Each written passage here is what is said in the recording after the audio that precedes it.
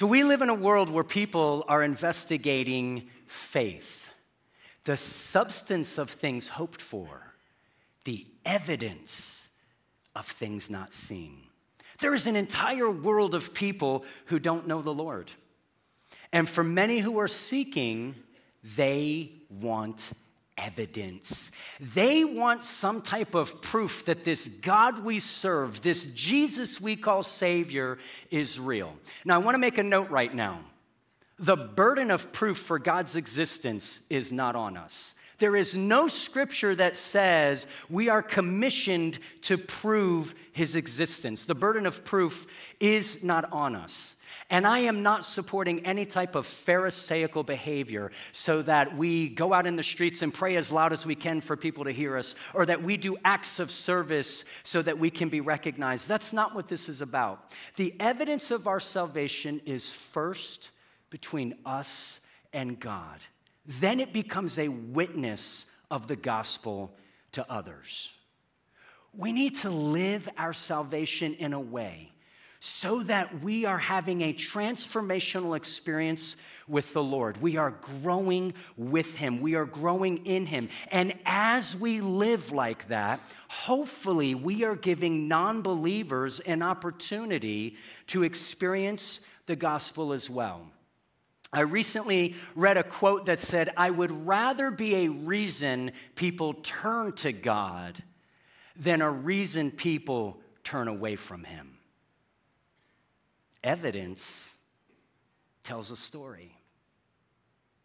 We've not only been commissioned to spread the gospel, but there is an expectation that we present the gospel purely. And so I believe that these two questions are so valid for the body of Christ. How are we portraying the evidence of our salvation before God and others? And what story are we telling? I'm going to compare two situations in Scripture right now, two stories. We're going to jump over to the rich young ruler in Matthew chapter 19, and then we're going to jump over to the jailer in Acts 16. So in Matthew chapter 19, I'll go ahead and read it. "Just then a man came up to Jesus and asked, 'Teacher, what good thing must I do to get eternal life?' 'Why do you ask what is good?' Jesus replied. 'There is only one who is good. If you want to enter life, keep the commandments.' 'Which ones?' he inquired. Jesus replied, 'You shall not murder, you shall not commit adultery, you shall not steal, you shall not give false testimony, honor your father and mother, and love your neighbor as yourself.' 'Well, all these I've kept,' said the young man. 'What do I still lack?' Jesus answered, 'If you want to be perfect,'" let's pause. He doesn't mean perfect the way that we use the word perfect. He's not talking about being flawless. The word perfect here in the Greek translation means to be complete or fulfilled. So what Jesus is saying is, if you want to be fulfilled, go sell your possessions and give to the poor, and you will have treasure in heaven. Then come follow me. When the young man heard this, he went away sad because he had great wealth. Now let's look at Acts chapter 16. About midnight, Paul and Silas were praying and singing hymns to God, and the other prisoners were listening to them. Suddenly, there was such a violent earthquake that the foundations of the prison were shaken. At once, all the prison doors flew open, and everyone's chains came loose. The jailer woke up, and when he saw the prison doors open, he drew his sword and was about to kill himself because he thought the prisoners had escaped. But Paul shouted, "Don't harm yourself. We're all here." The jailer called for lights, rushed in, and fell trembling before Paul and Silas. He then brought them out and asked, "Sirs, what must I do to be saved?" They replied, "Believe in the Lord Jesus, and you will be saved, you and your household." Then they spoke the word of the Lord to him and to all the others in his house. At that hour of the night, the jailer took them and washed their wounds. Then immediately he and his household were baptized. The jailer brought them into his house, set a meal before them. He was filled with joy because he had come to believe in God, he and his whole household. Okay, we've got two very similar stories here. The rich young ruler we can assess as most likely Jewish because he had knowledge of the commandments. But what's very interesting is that the rich young ruler uses a term that is nowhere found in the Old Testament, and that term is eternal life. You will not find eternal life as a phrase in the Old Testament. So now we have to wonder, well, where did he hear that? He must have been listening. We can assume maybe he heard Jesus teach it at another time. Maybe somebody else heard it and was telling the rich young ruler about it, or maybe the rich young ruler overheard other people talking about it. We don't know, but all we do know is it didn't come from Old Testament study. He was probably listening. In Jewish history, some wealthy people actually buried their wealth with them, thinking they could take it to wherever they thought they were going. So then we have to wonder, well, when he heard this term, eternal life, was he taking it literally? Did he literally think that physically he would have eternal life? We don't know. Now, the jailer was trained to punish people for speaking the gospel. If you were out in public talking about this Jesus figure or any portion of the gospel, this jailer was trained to put you in prison. And so now that these people are in prison and this earthquake comes and the chains are shaken loose and the doors are opened, the jailer recognizes this, and his first instinct is to take his sword and take his life. Why? Because in Roman law, it's stated that if you as a guard let anybody escape, you must now suffer their sentence. So he would rather take his own life than take on the sentence of these prisoners. Now, Paul knew that law because the first thing out of Paul's mouth was, "Don't harm yourself, we're still here." So we have to assume at some point this jailer runs to Paul and Silas and asks him a very similar question that the rich young ruler asked Jesus. He must have been listening. People are always listening. Now, they may not understand what they're hearing, but we have to realize that people are listening and watching. Evidence tells a story. Now, what's interesting in both of these stories is the question that the jailer and the rich young ruler asked. The rich young ruler goes to Jesus and says, "What must I do to have eternal life?" And the jailer comes to Paul and Silas and says, "What must I do to be saved?" They're both looking for what? But salvation begins with a who. Salvation begins with a who.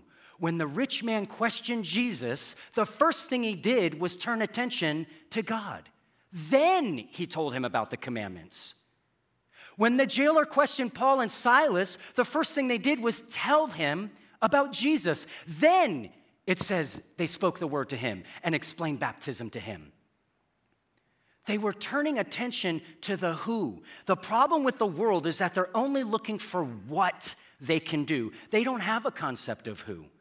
The world has created its own theology. Let's just be kind to each other. Let's just be good people. Let's love each other. Let's take care of the needy. Good golly, that sounds like the gospel, doesn't it?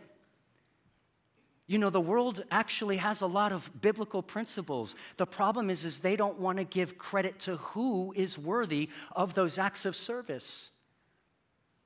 The problem with only following the what of the gospel is that we miss out on the relationship of who the gospel is about. Theology without Jesus is just religion. And the world is full of religions. All man-made, but there is only one gospel, one true gospel, and that is the gospel of Jesus Christ. Anything else is just religion. We have one gospel. Salvation begins with a who. Now, the rich young ruler, he seemed to be proud of his obedience to the commandments. I've served all of them. What do I still lack? He's still looking for what? And when Jesus offers him who, he rejected it. Salvation is free, but it will cost you your life. The ruler didn't want a relationship with Jesus.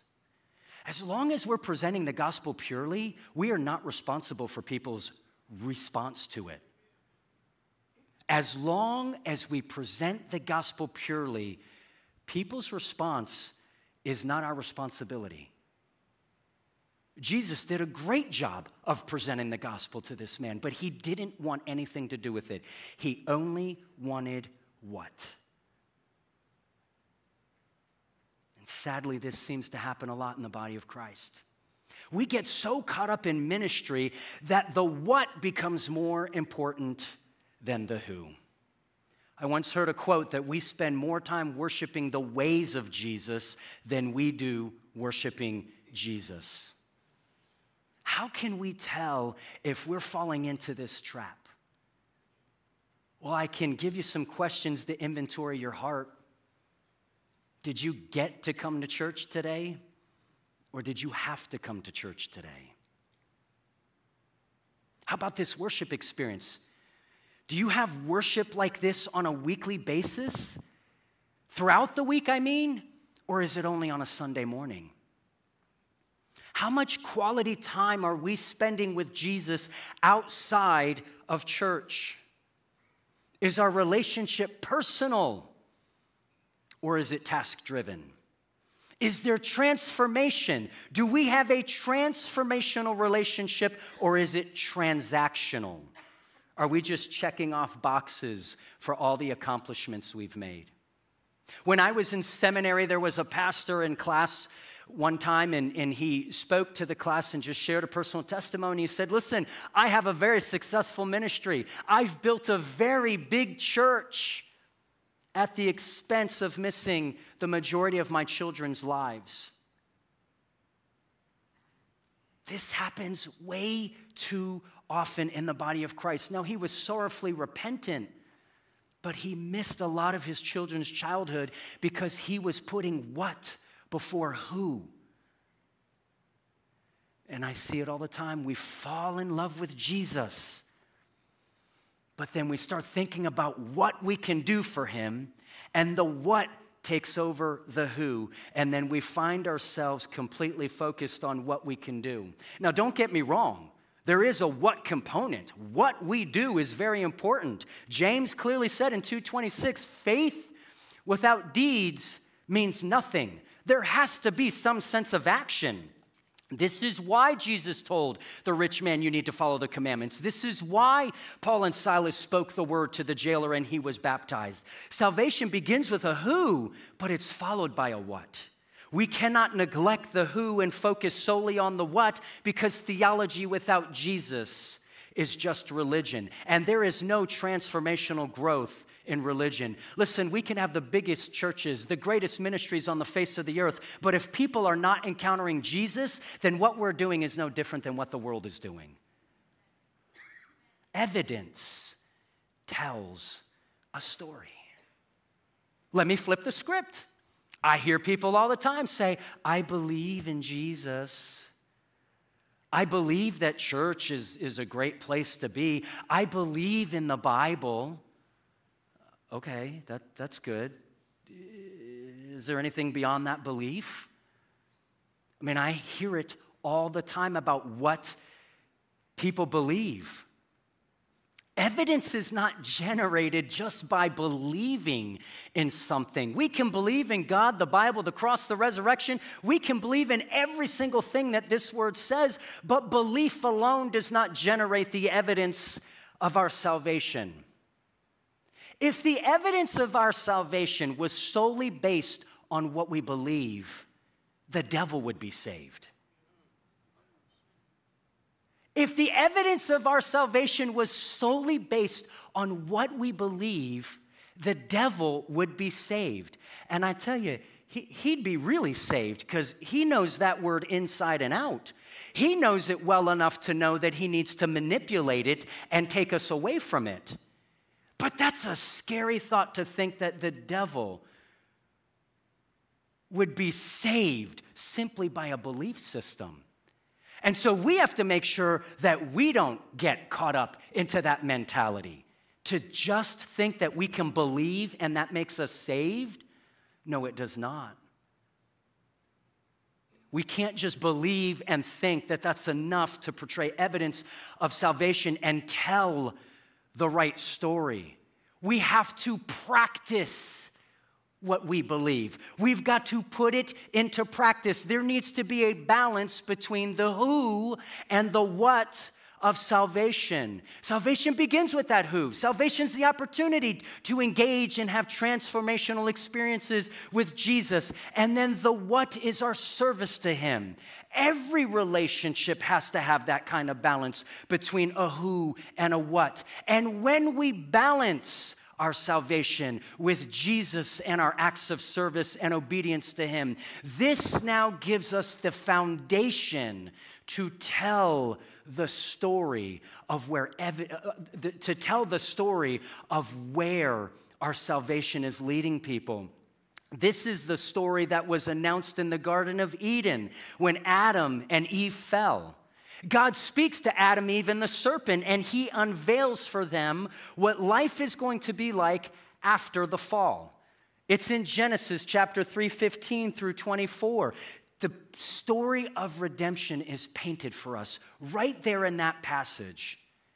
After the fall in the garden, God makes it very clear to the serpent that there will be enmity, which is hatred, between the woman's offspring and him.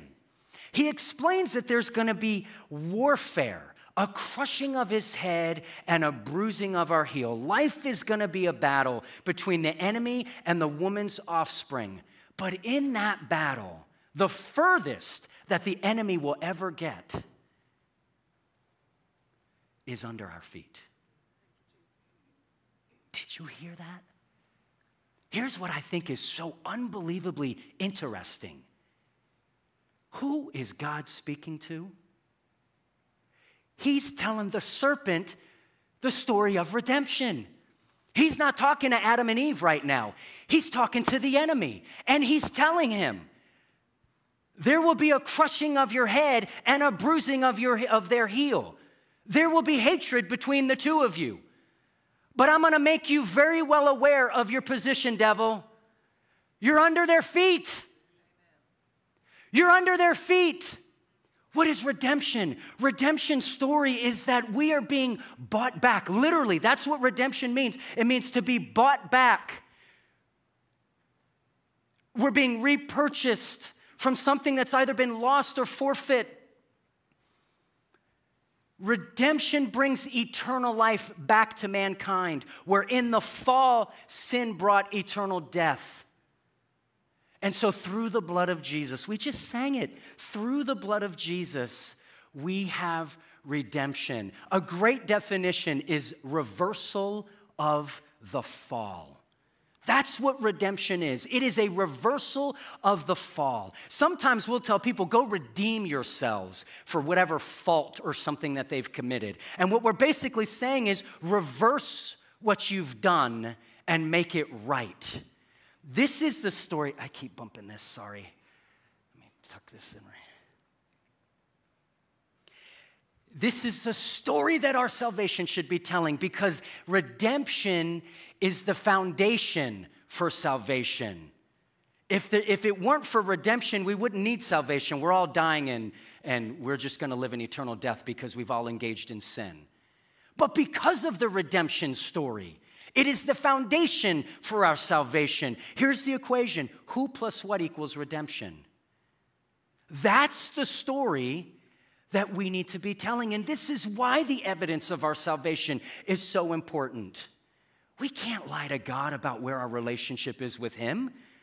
We can't lie to ourselves about where our relationship is with him. And we certainly can't manipulate the world on what a genuine relationship with Jesus looks like, because they're watching, they're listening, they're seeking, and they're looking for evidence.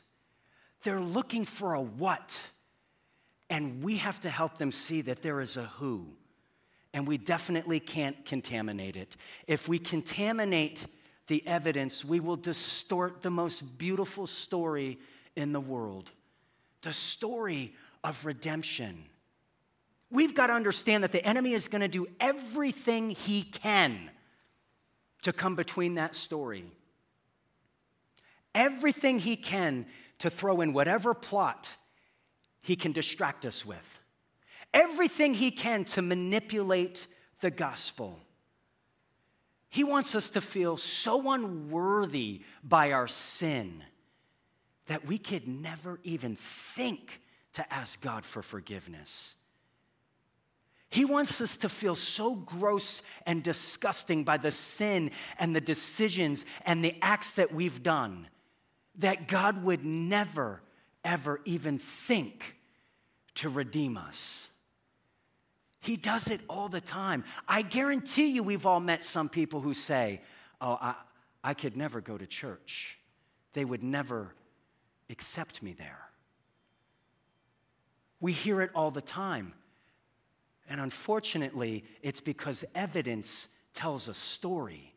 And somewhere they got the story that you're not worthy enough. First of all, we don't ever live up to the gospel. We live in the gospel. If we tried to live up to the gospel, we would try to be attaining something, which means it becomes unreachable at that point, at some point. We don't live up to the gospel. We live in the gospel. We need to immerse ourselves in the gospel, wrap it around ourselves. And everything we do is for the glory of God. So how do we portray this evidence and tell the story about redemption for ourselves and for the people who are watching and listening? Do we really believe what's in this book? I mean, we come to church, we say we believe it, but remember, believing is not enough. We've got to put it into practice. Do you know how many stories are in here that we just talk about? But do we really put it into practice? Do we really believe the story of Jericho? Do we really believe that Joshua marched around the walls of Jericho and they all came down? Do we believe that story? Do we put it into practice? Because for many of us, we live with strongholds in our home. Strongholds that have been brought in through media, through television, through music, through whatever. I would commission all of us that we walk around our home praying and shouting unto the Lord for 6 days, and on the seventh day, we do it 7 times, and watch those strongholds come down. We've got to put it into practice. We can't just say we believe it. We've got to put it into practice. Do you really believe that David stood up against a 9-foot giant and took him down with 1 pebble in his slingshot? Come on now, do we really believe it? If we believe it, then we need to put it into practice. Are we standing up to our giants? The things that are way, way bigger than us? Or are we running away from them because we're scared? We're afraid to engage in the battle. We forgot the redemption story that tells us the furthest place the enemy will ever get in our lives is under our feet. Do we really believe that God is in the business of reconciliation? That he can reconcile, heal, and wound relationships no matter how painful they are? If we believe that, then we need to put it into practice. Do you know how many marriages in the church are running to divorce court and they go stand before a judge with this term, irreconcilable differences? Have you even given redemption a try? We've switched judges. I want to speak to marriages just for a moment. I just feel impressed to speak to marriages for a moment. Husbands, love and cherish your wives. Love and cherish your wives. Wives, honor and respect your husbands. Wives, be lovable so that men, your husbands, can love and cherish you. It's hard to love a cactus. Listen, things like nagging and complaining and gossip, it repels men. It repels us. Men, be respectable. It's hard to love a grizzly bear. Women don't like to be lectured. They don't like to be spoken to harshly or gruffly. Husbands, pray for your wives. Wives, pray for your husbands. Husbands and wives, pray together, fast together. Fight for your marriages together. We're not supposed to be fighting against each other. We're supposed to be fighting for each other. Marriages tell a redemption story. And if we believe it, we need to put it into practice. Do we really believe the story about Shadrach, Meshach, and Abednego? I mean, come on. These guys being thrown into a furnace and surviving it without a speck of hair being singed, and they come out of the furnace and you wouldn't have even known they were in the furnace because they didn't even smell like they were in the furnace. Do we believe that? Then why do we freak out when the flames of life come upon us? None of us are ever going to escape a furnace season. None of us. Some fires destroy, and some fires refine. And if you are in a refiner's fire, just know that Jesus is in the midst with you, and all you have to do is worship your way through the furnace. That's called furnace faith. You worship your way through the furnace. Do we have that furnace faith? Do we really believe it? Evidence tells a story.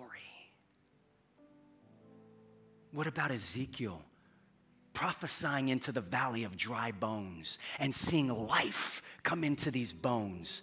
Is that really true? Do we really believe something like that? Because if we believe it, then none of us should be sitting in this room today with dead dreams. None of us should be sitting in here with dormant gifts that we haven't activated in decades. If you believe it, put it into practice. Speak over yourself. Speak life into yourselves. The same way Ezekiel spoke into the valley of dry bones. Put it into practice. Do we really believe that Jesus hung on a cross, shed his blood for our sins?